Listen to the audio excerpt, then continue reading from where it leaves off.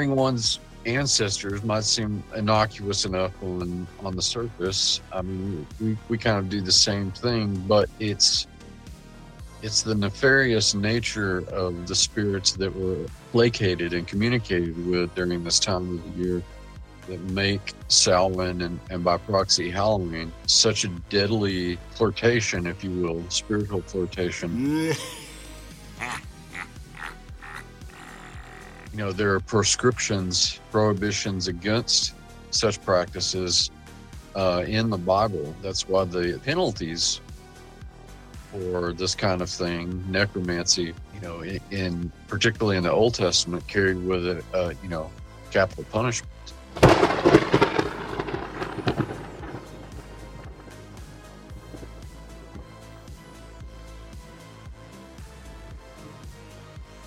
Trick or treat, trick or treat, trick or treat.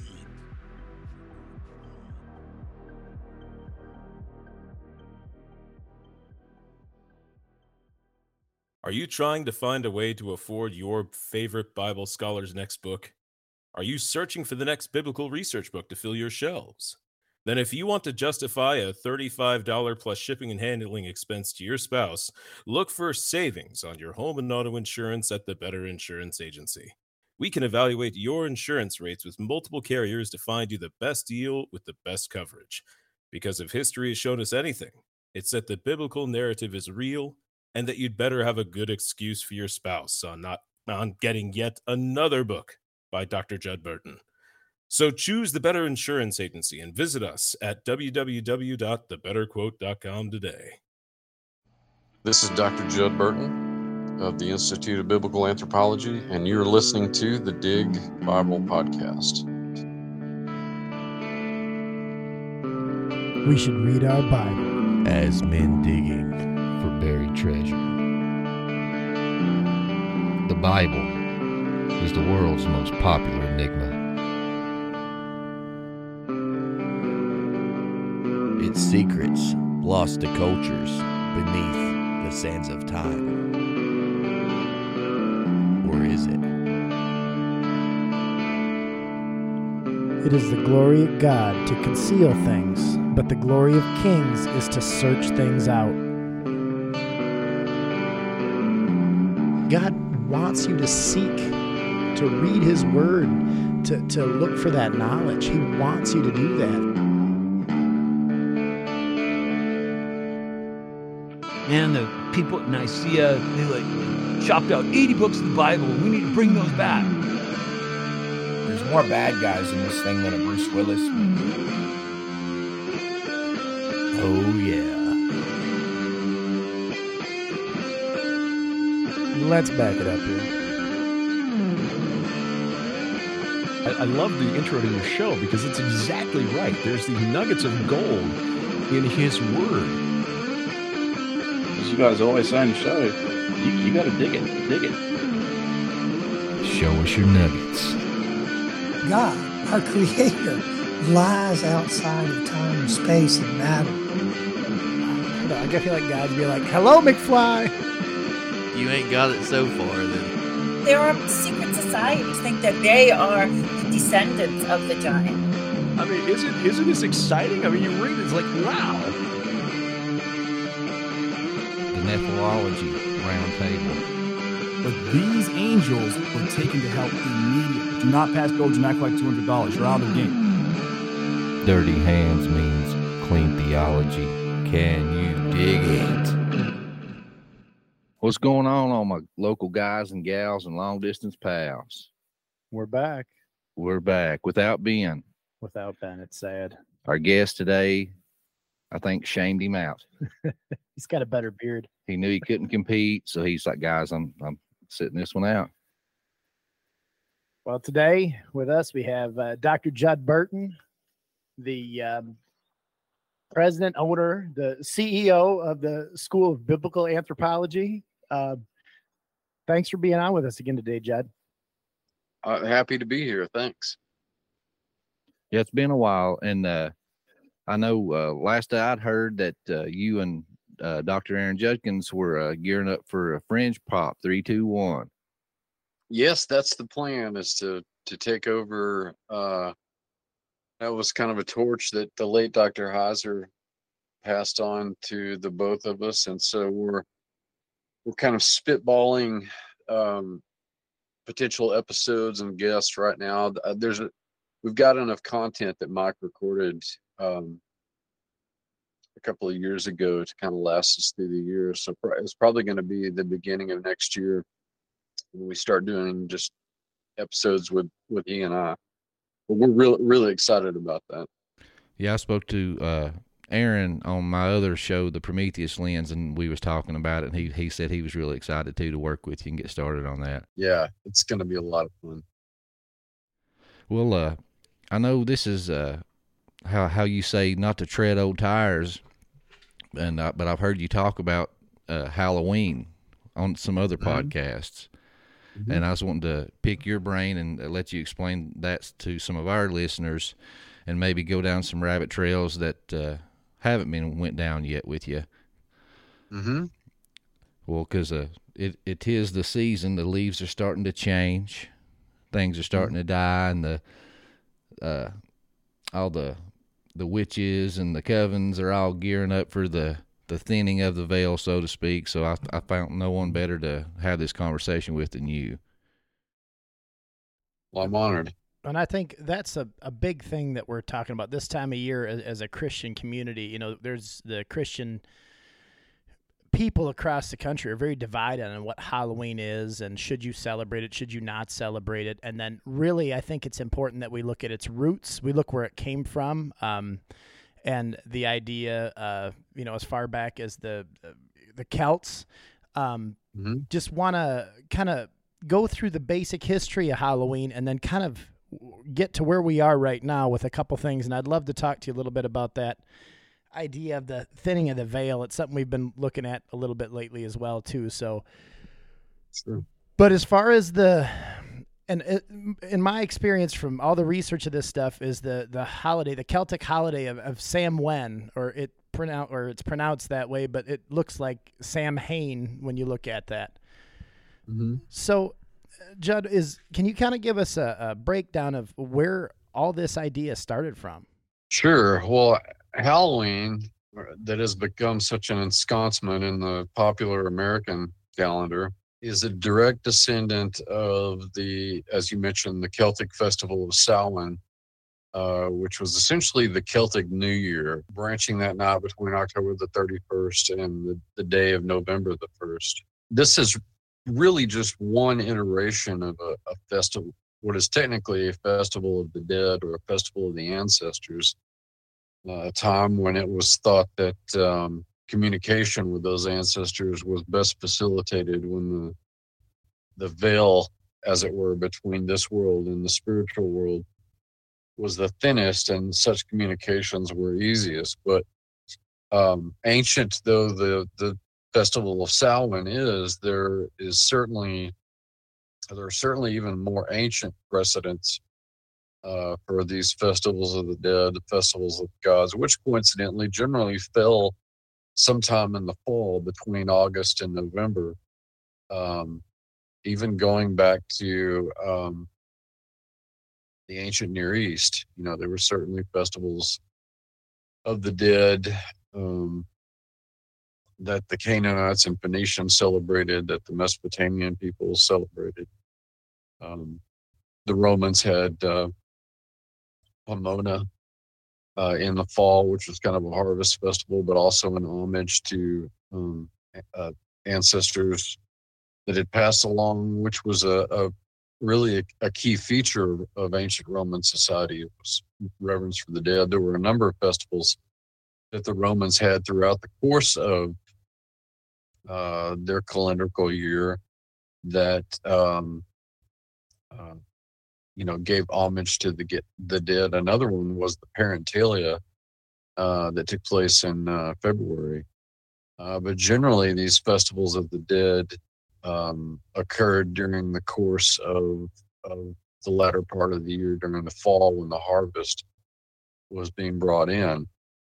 Honoring one's ancestors might seem innocuous enough on the surface. I mean, we kind of do the same thing, but it's the nefarious nature of the spirits that were placated and communicated with during this time of the year that make Samhain and by proxy Halloween such a deadly flirtation, if you will, spiritual flirtation. You know, there are prohibitions against such practices in the Bible. That's why the penalties for this kind of thing, necromancy, you know, in particularly in the Old Testament, carried with it, capital punishment, because of the dangers, implicit in that. But there are all kinds of biblical intersections here that should give people pause about taking part in Halloween. Of course, everybody has to make their own decision. You know, they have to really discern and pray about that sort of thing. But it's not just that we're obeying New Testament admonishments about avoiding the very appearance of evil, but these are ancient practices, the communication with the dead, that, as I pointed out a moment ago, carried with them a hefty fine, not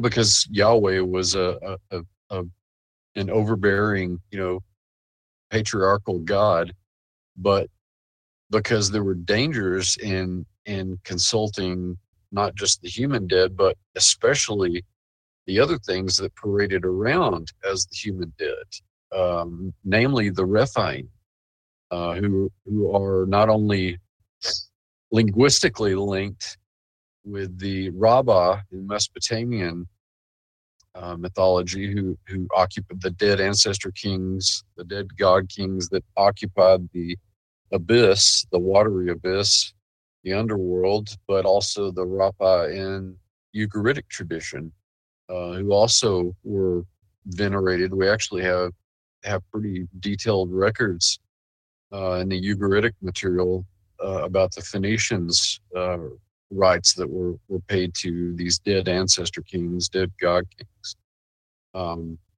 And along with a list of other things, these were prohibitions that were laid out by God to avoid because of the explicitly demonic nature of the entities that were being trafficked with, essentially. But outside of the Old Testament, and this is based on work that I've done recently on Peneus, in trying to nail down the timing of Jesus's arrival at Caesarea Philippi and the events leading up to the Transfiguration. I had earlier kind of pinned down generally, because scholars had known for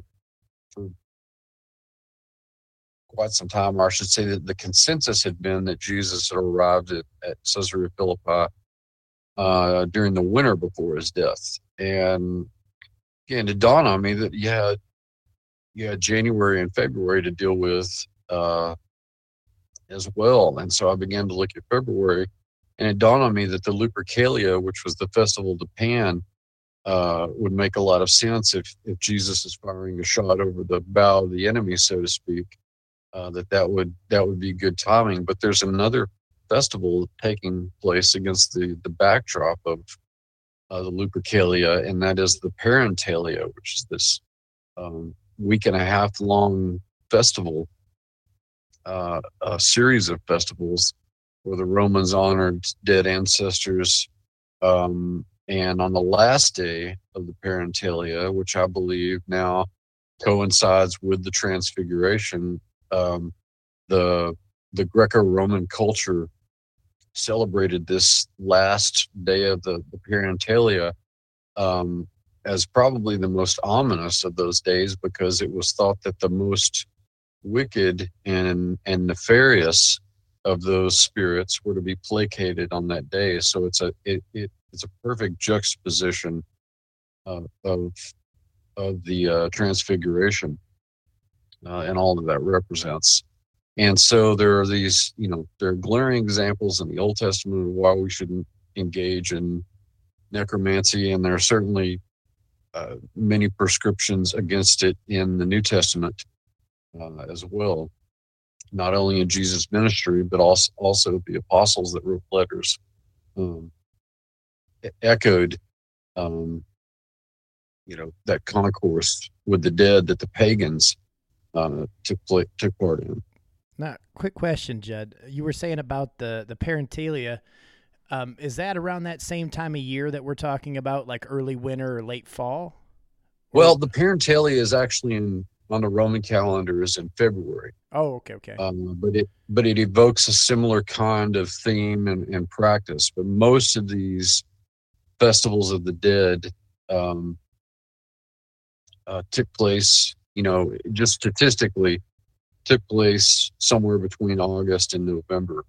So it makes sense to me that it's kind of in the fall like that, because and the way that I've always understood it was, it's the end of life into death as we go in from autumn into winter. You're seeing the dying out of the leaves, the crops are being harvested, and all of a sudden you have the barren trees and things like this. So you're seeing a transition of, exact opposite of like the spring equinox, when we start seeing all of a sudden death back to life, right?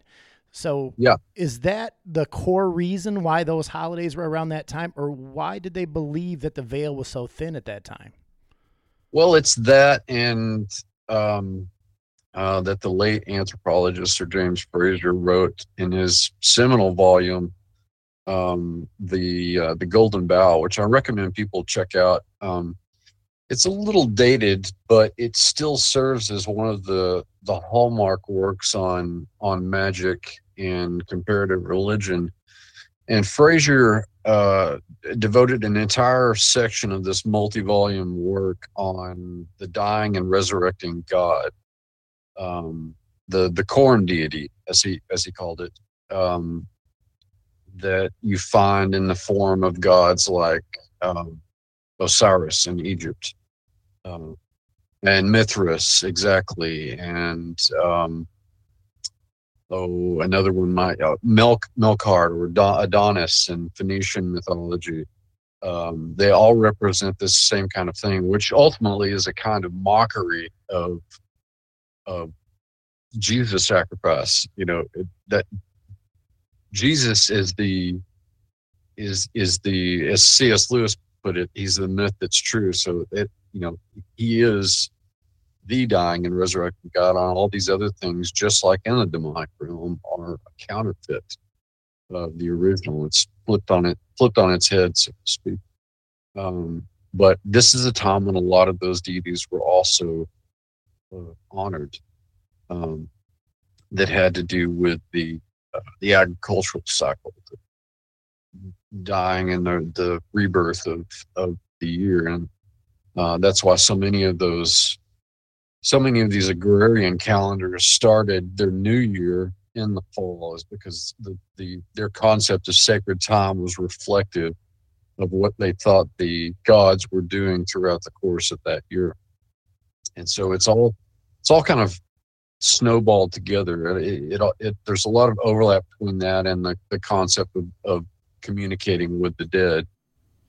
But see, I spoke with Luis Marcos, and I don't know if you're familiar with his book, but it was the Myth Made Fact, and he took that quote from Lewis, and me and him got to talking, and I told him, I said, I always seen that, how Scripture says what the devil intends for good or for evil, that God turns for good for those who love him. I asked him, I said, I've always kind of seen when people talked about, Mithras and Adonis and Osiris, even if the devil meant it as a perversion, God spun it as a good thing, as basically like a preconditioning. Because, if you think that God didn't speak to his entire creation, and he only chose to reveal himself to the Jews without even any kind of preconditioning. When these Gentiles heard this story, it would be almost like they were being invaded by a foreign god.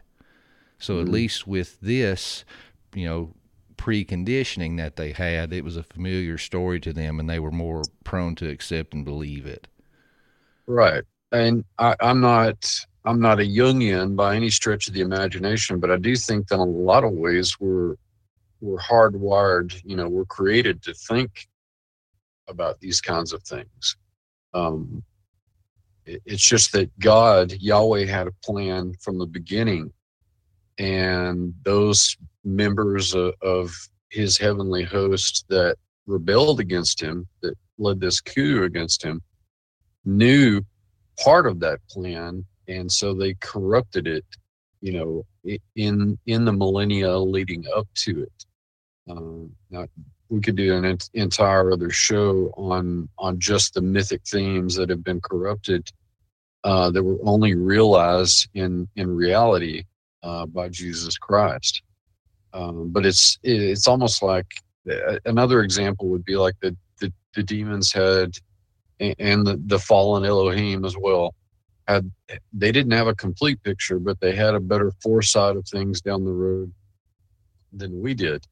And so they were able to position themselves in the cultures of the world and to engineer those cultures for their own ends, and even to geographically situate themselves in the ancient Near East. They didn't exactly know. That's why so many of the giant tribes early on were in the prehistoric and the ancient Near East. They didn't know exactly where the Messiah was going to show up, but they had this general idea about it. And the spirits of these, specifically the Rephaim, are really at the heart of the matter of the subject that we're talking about today. I got one more question. It's, I guess, it's still on the same track. I promise I'm not going to jump around too much. But looking into these, and we see these festivals, and we see them all around the world. We talked about Samhain from the Celtic culture. Obviously there's, All Hallows Eve or Halloween here. All Saints Day. Well, we look at, literally there's festivals around the world. The Oban Festival, the Festival of Wandering Spirits in Japan, the Qingming Festival in China. Shinto. And then I can't even pronounce this one in Taiwan. It's like Zhonghua, but it's the Hungry Ghost Festival. Yeah. And then the Jia Jatra in Nepal, and it's you're celebrating. It's always this veneration of the dead, and you're seeing it in all these different cultures around the world, and it's a very similar thing. And it's usually, like you said, around that time of year, I'm seeing all these festivals happen like around the very end of August through the end of September, or the end of October, beginning of November, like November 1st. It's that harvest time. How is all this connected? Where does it come from that each culture around the world has a similar belief, a similar veneration of the dead that, in a pagan festival for this? Well, as I see it, people have two alternatives. There's the archetypal, which is more kind of the scholastic academic explanation, is that there are these mythic archetypes that express themselves in similar ways throughout different cultures, simply because that's how humans think. But I think it goes beyond that to a second option, because the other option is that, yes, God, I think, hardwired us to believe a certain way, to believe in certain things, because that's all wrapped up in our spiritual fulfillment as well. But these corrupting influences, these gods of the nations, as it were, in keeping with the divine council worldview, the Deuteronomy 32, take on all of this, is that they ensconce themselves in places where they could affect and engineer these different cultures, and revealed themselves as the overlords of these various, cultures. And those systems that they set up were carried on by either the gods of the nations that remained in place, or by their progeny and later generations of tribes of giants.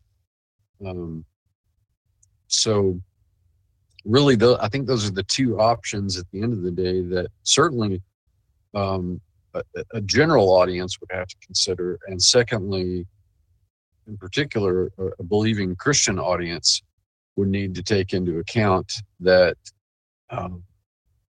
the reason that mythologies around the world and the festivals that are associated with them, because that's really what festivals and ritual are, is they're the almost theatrical reenactment of mythologies. So said anthropologist Victor Turner, who was also very, very keen, very insightful in these kinds of things. But that's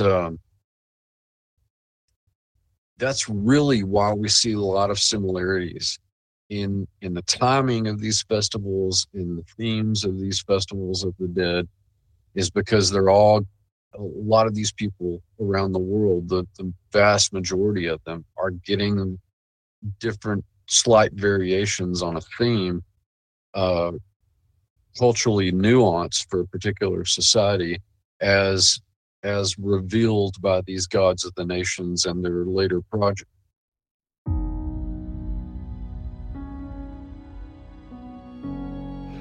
My name's Nick. I'm the owner of Kevlar Joe's, and I'm the roaster. I'm an Air Force Security Forces veteran, a dad to 3 wild boys, and a husband to my wife, Crystal, and a coffee enthusiast. From a family in a small town in Missouri, we started with the simple idea of crafting a perfectly bold cup of coffee. Inspired by wellness and countless pots of stale coffee while deployed, we wanted to craft a bold, clean, and smooth coffee. So we did. And we realized we wanted to share this coffee with our friends. Lord knows we could all use a good cup of coffee right about now. From the farm to your coffee cup, there's nothing like a good, well-crafted, and bold cup of coffee. No matter what time of the day, it's there to pick you up, motivate you, and relax you. We hope you enjoy our coffee. Be bold, be humble, be Kevlar. And you can find Kevlar Joe's Coffee Company anytime you want at www.kevlarjoe.com. And for listeners of the Dig Bible Podcast, use the code, all caps, DIG20, whenever you're checking out to get a 20% off discount. Enjoy. I think you see that too. I agree with you 100%. I think you see that with look at the different carvings on the walls, like the Anunnaki and different around, and you go into South America and you see these same, carrying the little hand bags or whatever those things are supposed to be. They have the same look, and how these cultures would have communicated. If we listen to the mainstream, they would tell us they never ever would have been in communication. There's no way they could have been. But obviously they're seeing something similar. Something's telling them these things to erect these megaliths to these gods that they're calling them these gods, and they're so similar from culture to culture to culture that they had to have that influence. It just makes a lot of sense to me. Right. Well, I wanted to talk to you more specifically about a lot of the lore surrounding this festival, specifically with the Druids. And you hear, on different podcasts and blogs and stuff, and you hear about, just like, for example, bobbing for apples. Bobbing for apples was when the Druids would go and kidnap children and boil a cauldron with apples in it, and told the children they had to stick their face in and grab an apple if they wanted to avoid being sacrificed. Or, building these huge wicker men and putting people in it and burning them alive. Just some of these, the myth and the lore surrounding the Druids and these human sacrifices and things like that. I'm just wondering if maybe you could elaborate on some of those and, separate fact from fiction. Well, what we know about the Celts is largely taken from Greek and Roman sources, and of course the Celts as a kind of general designation for Caucasian peoples in Northern and Western Europe. There were, of course, ethnically, it's a little more complicated, but this general culture of the Celts, what we know about them comes largely from the people that gradually conquered them. So the Greeks and Romans first, and then of course there were later peoples that were brought about as well during the Dark Ages and late antiquity. But we do get these little artifacts within the text of these Greek and Roman historians that do corroborate some of what the Celts in general and the Druids specifically were up to. And you mentioned the Wicker Man sacrifice, which is recorded in a number of occasions. I think not the least of which is Julius Caesar's Gallic commentaries on his conquest of Gaul. But the Celts themselves, the only alphabet that they had was the Ogham alphabet, and it was used extremely sparingly and only by the Druids. The Druids didn't really write anything down because they thought that writing something down somehow demeaned it. They were largely an oral culture, and they transmitted vast amounts of complicated information and a very complicated educational regimen that they went through, from Ovid to Bard to Druid. But a lot of the emblems and practices that survive in modern Halloween celebrations are kind of watered down versions of the original. The jack-o'-lantern is probably the most prolific symbol of Halloween in America. And most of us growing up probably carved pumpkins here and there. This was actually a practice that was descended from not carving pumpkins, but carving turnips with these little faces. And the Celts would put a coal, a hot ember, inside the turnip, because you're doing more fine work with the turnip. You got a little more room to work with than a pumpkin. That's just the American version of that practice. But these, of course, would be set outside. In some instances, they were to ward the Druids off. Not necessarily ward them off, but signify that the proper rites had been followed by family, so that a child sacrifice or some kind of human sacrifice would not be necessary. The other interpretation is that they signified, in fact, where Druids were supposed to stop to pick up sacrificial victims that were dispatched in any number of ways, not excluding the Wicker Man practices. But that's probably one of the more prolific images and rites that survived in a kind of watered down version. Another is the actual dressing up. We associate today, at least the commercial end of Halloween, we associate with people and kids in particular dressing up as, all kinds of ghastly things, from the traditional ghosts to, vampires and werewolves and mummies and witches and zombies, even their favorite superheroes or what have you. It just sort of runs the gamut. But this is a practice that is probably goes back to the oldest foundations of Druidic religion, before they began to conceptualize their gods as anthropomorphic. And so there's a kind of totemistic element to it. A totem is just an animal spirit. And in a number of the sort of raucous, almost carnival type rites that were observed by the Celts, at Samhain, they would don these animal masks, sort of take on the not just the natural sort of behavioral aspects of an animal, but any supernatural qualities that were assigned to particular animals. To a lesser extent, although it's not associated with Samhain or Halloween, it's in the Nordic world.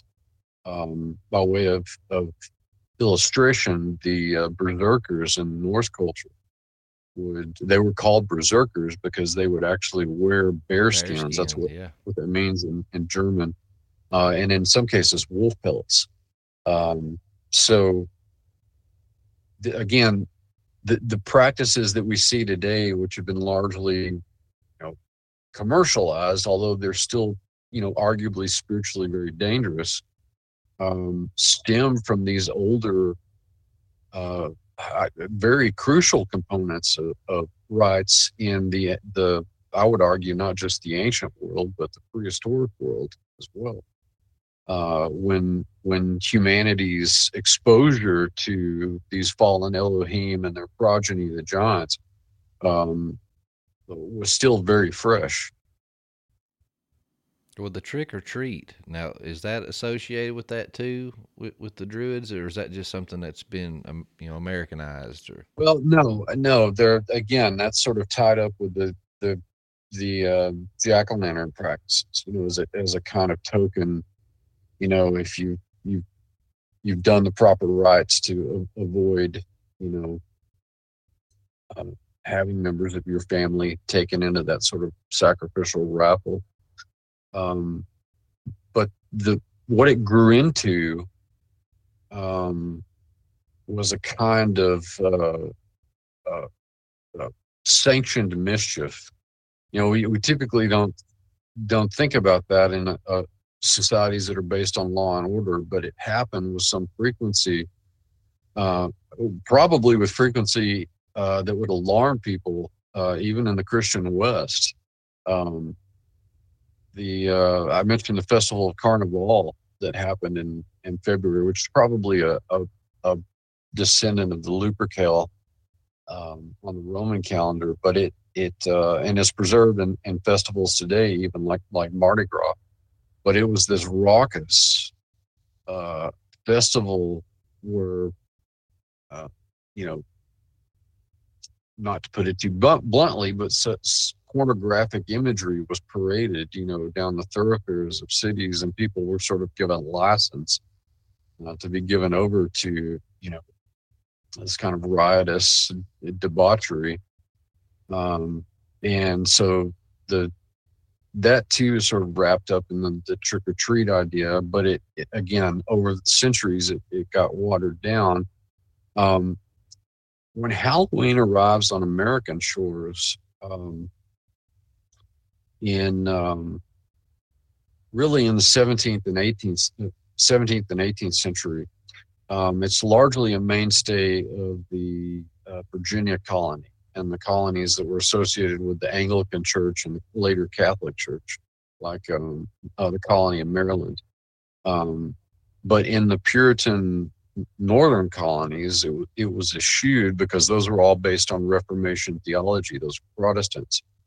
And so Halloween and even things like Christmas were kind of eschewed because they were associated with the Catholic Church. Of course, by this time, the Catholic Church had sort of christened the festival of Samhain, and it became Halloween, or All Hallows Eve. But when it arrives to the shores, it takes a couple of centuries for even the sort of watered down, banal versions of those practices that arrive in the States in the form of colonies, rather in the form of, parties and games and things like that, and dressing up. It's really not until the 19th century where we see this, in the middle of the 19th century, there's a huge influx of Irish and German immigrants. And the Irish bring with them their Samhain traditions that have been largely sort of christened by the Catholic Church. But the trick-or-treat traditions turn into an excuse for the kind of license in a way that you saw in the Carnival Festival with all of its debauchery, except it's mischief in the form of I'm not just talking about playing a trick on somebody. not just playing a trick on somebody, but vandalism and arson and just theft, all manner of crimes literally committed. So much so that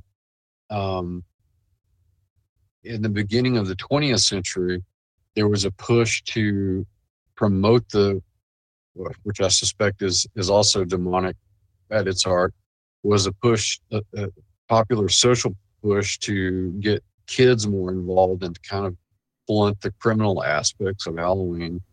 Yeah, that was Elizabeth Crabbs, wasn't it, in Newaka, Kansas? Yes. Yeah, I had read up on that. I never knew that. That blew my mind. It was like, basically, it was like in the 1920s to the 1950s, you seen children being incorporated in these large parties because of this woman, Elizabeth Crabbs, in Kansas.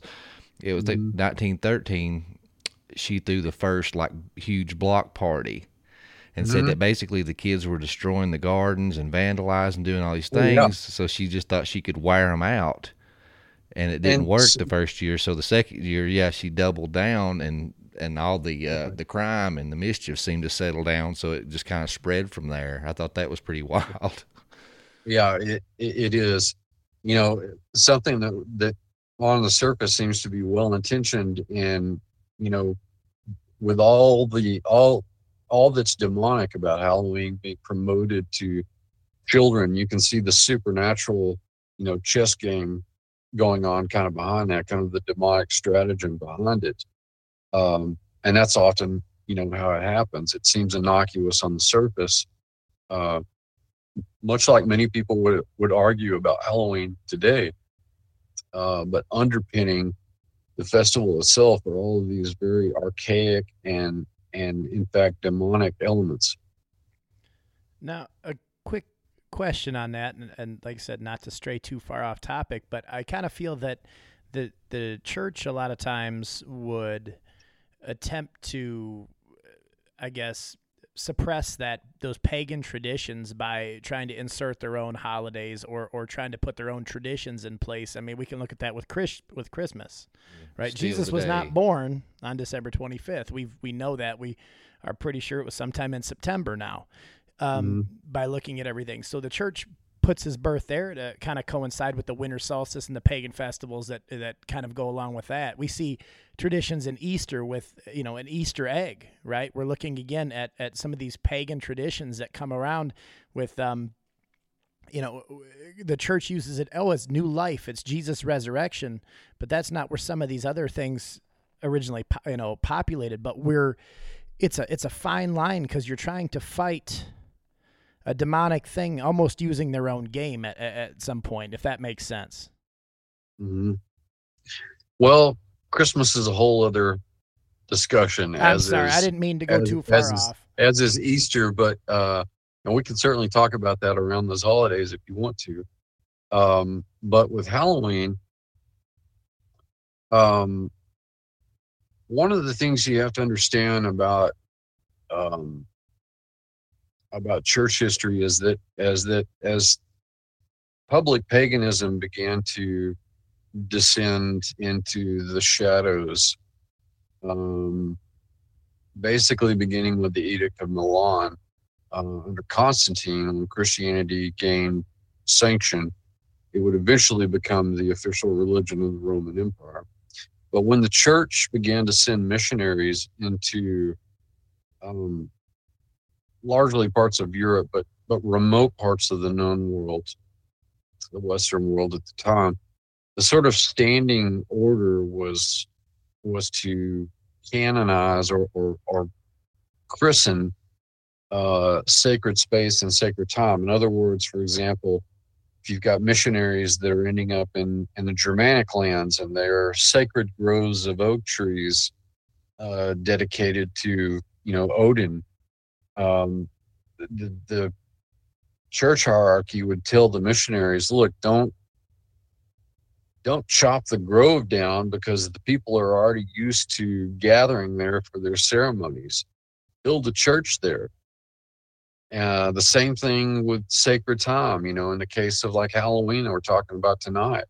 They would have said, well, don't throw all of those practices out. Let's make instead of homage to dead ancestors and dead ancestor gods, let's remember our, family saints. members that have passed on. And we'll call it All Hallows Eve, because there were saints, and another reason was that there were lots of saints that didn't have their own day, and so this just kind of became a catch-all, and that's where the word Halloween comes from. All Hallows Eve, All Saints Day, the next day. But yeah, this syncretism was kind of the, whether it was the fledgling Roman Catholic Church or the Eastern Orthodox Church, they had a very similar approach to, these missionaries that they sent out. They would basically take the old agrarian festivals and put a Christian, overlay on them. So that's why, you mentioned a couple of other festivals on the Christian calendar of the year. That's why you see a lot of these, is this sort of Christian gloss is given to them in order to try and bring pagans into the fold and become not ethnophanes, as the Eastern Christians would call them. They're basically unbaptized or in a kind of catechism, being educated in the Bible and theology, but still be able to retain some of those cultural practices. And unfortunately, there are negative and demonic things that were associated with those practices. And what ended up happening is they provided a kind of vehicle for the conveyance or perseverance of those practices. That's because a lot of them show up in, I mentioned public paganism a moment ago. Because paganism went underground, it didn't disappear. The old gods just became things like fairies and spirits and elves and gnomes and things like that to a lot of the peoples of Europe, and they called them hearth religions because people would practice, they might be regular churchgoers, but they would still maintain these customs in their home around the fireplace. That's why they were called hearth religions. And in fact, the word heathen is taken from that because of these practices that were done around the fireplace. Depending on how long they went on, some families might not even remember why they had these little statuettes or whatever on their fireplace mantle, or why they cultivated certain herbs during certain phases of the moon or something like that. And for people who are interested in this, there are historians like Carlo Ginzburg and what's the guy's name? He wrote a book called Binding Passions. This other guy that I'm trying to think of, Guido Ruggiero. Excellent microhistorical studies on these kinds of practices if people are interested in learning more. It seems like at the root of that, you see this, it's almost like a massive, spiritual warfare that we're not even seeing. So we have these pagan holidays that are put in place, in some cases thousands of years ago. And then we're seeing, we try to curb it for the better. It's a back and forth. But I think Vicky Joy was the one that told us, and it's one of the things that's always stuck with me. She goes, you don't always have to leave the door open. Sometimes your window is just cracked just enough for something to creep in. And that spiritual warfare, I think, is all around us, and we see it in so many different ways. And at the same time, sometimes the scariest ones are the ones that we don't know are affecting us, right? We don't know that that we're letting things in, that things are affecting us in a negative way, but we just accept them. And I think that that's a huge part in our culture today you could say that about Halloween. We can say that about a lot of different things in our culture today. But I think that, every time we give something an inch, they want 2 more inches. They're just going to keep taking more and more and more. But every time that the church or someone does something, if it was Miss Krabs who did something with the best intent, she strikes back, and then they strike back twice as hard. It's just one of those things that I think we see so much in our society today, and it's so hard because I don't think most people see the underlying, how much of this that we've accepted, how much of this stuff that's become commonplace to us, how much of this is just, it's part of us now. Well, it's a desensitization, and it's almost like the frog in the boiling water. You don't turn the water up to extreme heat on the frog because the frog will jump out. You slowly turn it up, and then it doesn't want to leave because it's nice and warm. And the next thing you know, they're boiled. And it's like these customs and these traditions of men, like us. We grew up, trick-or-treating and dressing up for Halloween. We thought it was fun. Of course, we didn't know all the underlying stuff and histories behind it. And then when you do find out about these things, it's natural that you're like, I've done this for 30-something years, it's harmless. And I love how Tom Dunn said a few weeks ago, he said, what you can't crucify through the blood, men tends to justify. Yeah, that's true. I mean, this goes back to what I was talking about earlier with the gods of the nations, the fallen Elohim and their progeny, engineering culture for their own ends. I wrote this paper a couple of years ago called "The War of the Words," where I traced words for king and ruler in Indo-European languages, which those words share phonetic and morphemic similarity. But I traced them all the way back to the roots for words like Rabbah and Rephaim and Rappa, because you get words like Rex in Latin and Roy in Spanish, Ray in Spanish, Gree in Gaelic, Rajan in Sanskrit, in Araha and Tagalog in the Philippines.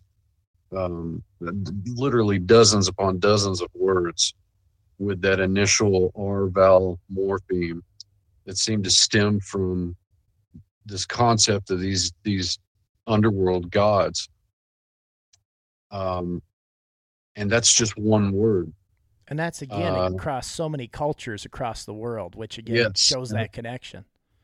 Yeah, because out of Proto-Indo-European sprang 90% plus of the languages spoken in the Old World, on the continents of Europe and Asia. And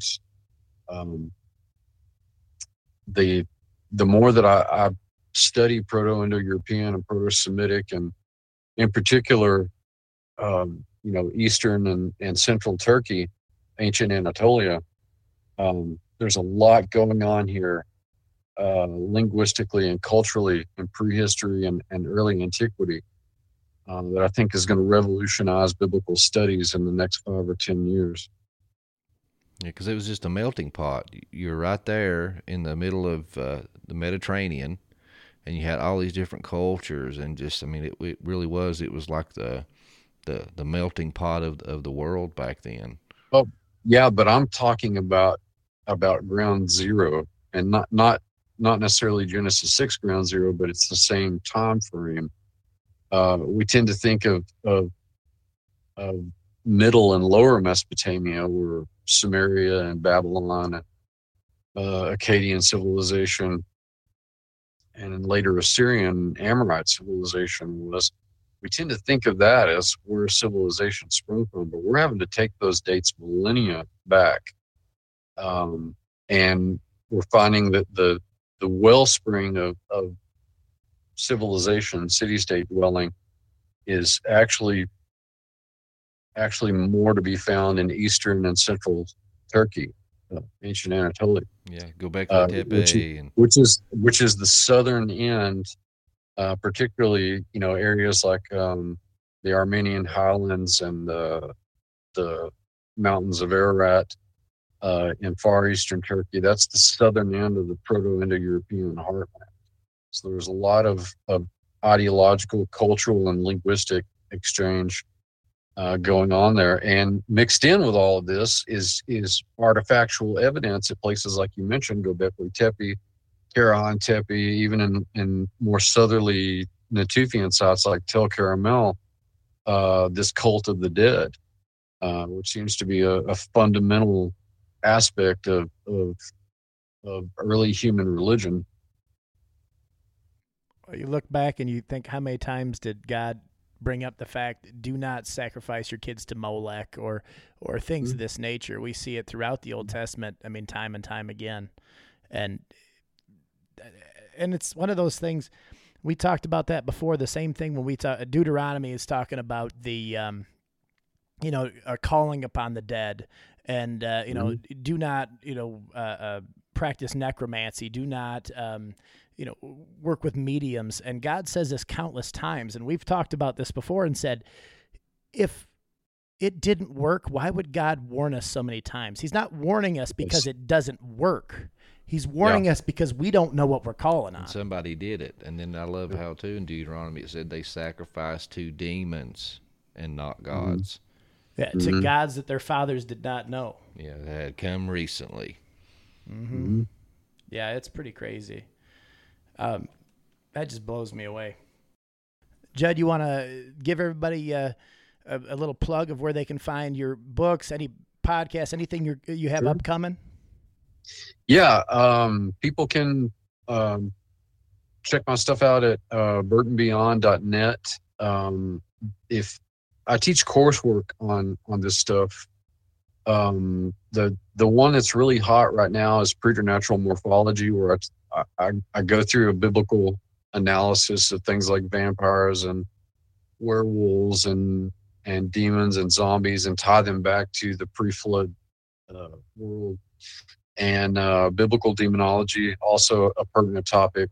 And if people want to check those courses out and take them, you can register anytime. And you can find that at burtonbeyond.net/IBA. And that'll take you to informational courses.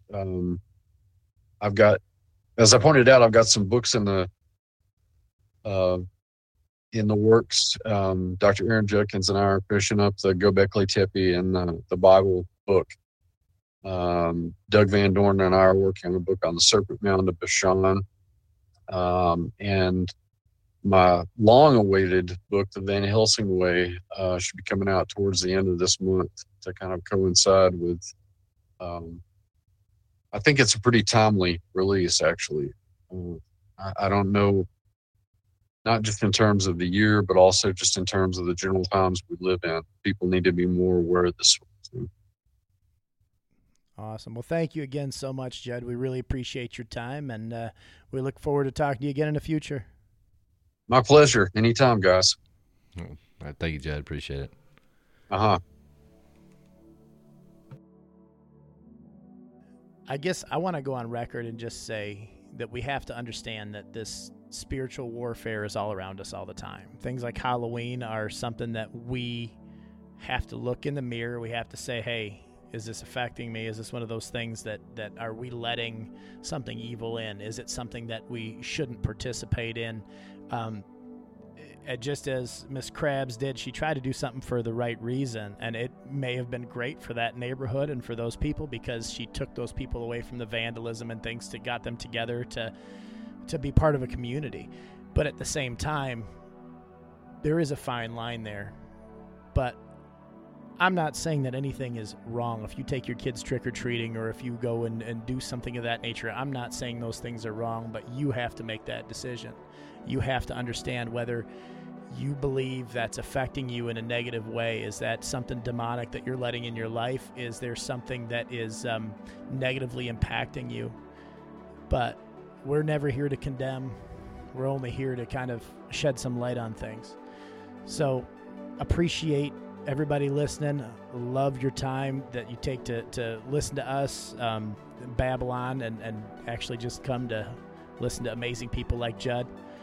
But as a whole, we just really want to say, read your Bible, be in your Bible, make God's word part of your everyday life, because that's the best way to have that discernment to make the right choices. And I think, too, knowing is half the battle.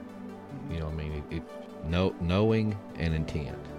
So now you know if you do these things, and now that you do know, you can be on the spiritual watch, so to speak, and when you see some things that don't look right or sit right with you or the Holy Spirit, then you know to avoid those things, to stay away from them now that you know. But like you said, it's a matter of intent, a matter of the heart, and that's all on you and between you and the Lord. Thanks, guys. Keep on digging. Hey, guys. Thanks for listening to the Dig Bible Podcast. If you would, check us out on Facebook, Instagram, Twitter, YouTube. Comment. Tell us where you're from, because that would be cool. Comment, subscribe, like, hit the thumbs up. Share with your friends. Share the love. Till next time. See you later. Trick or treat!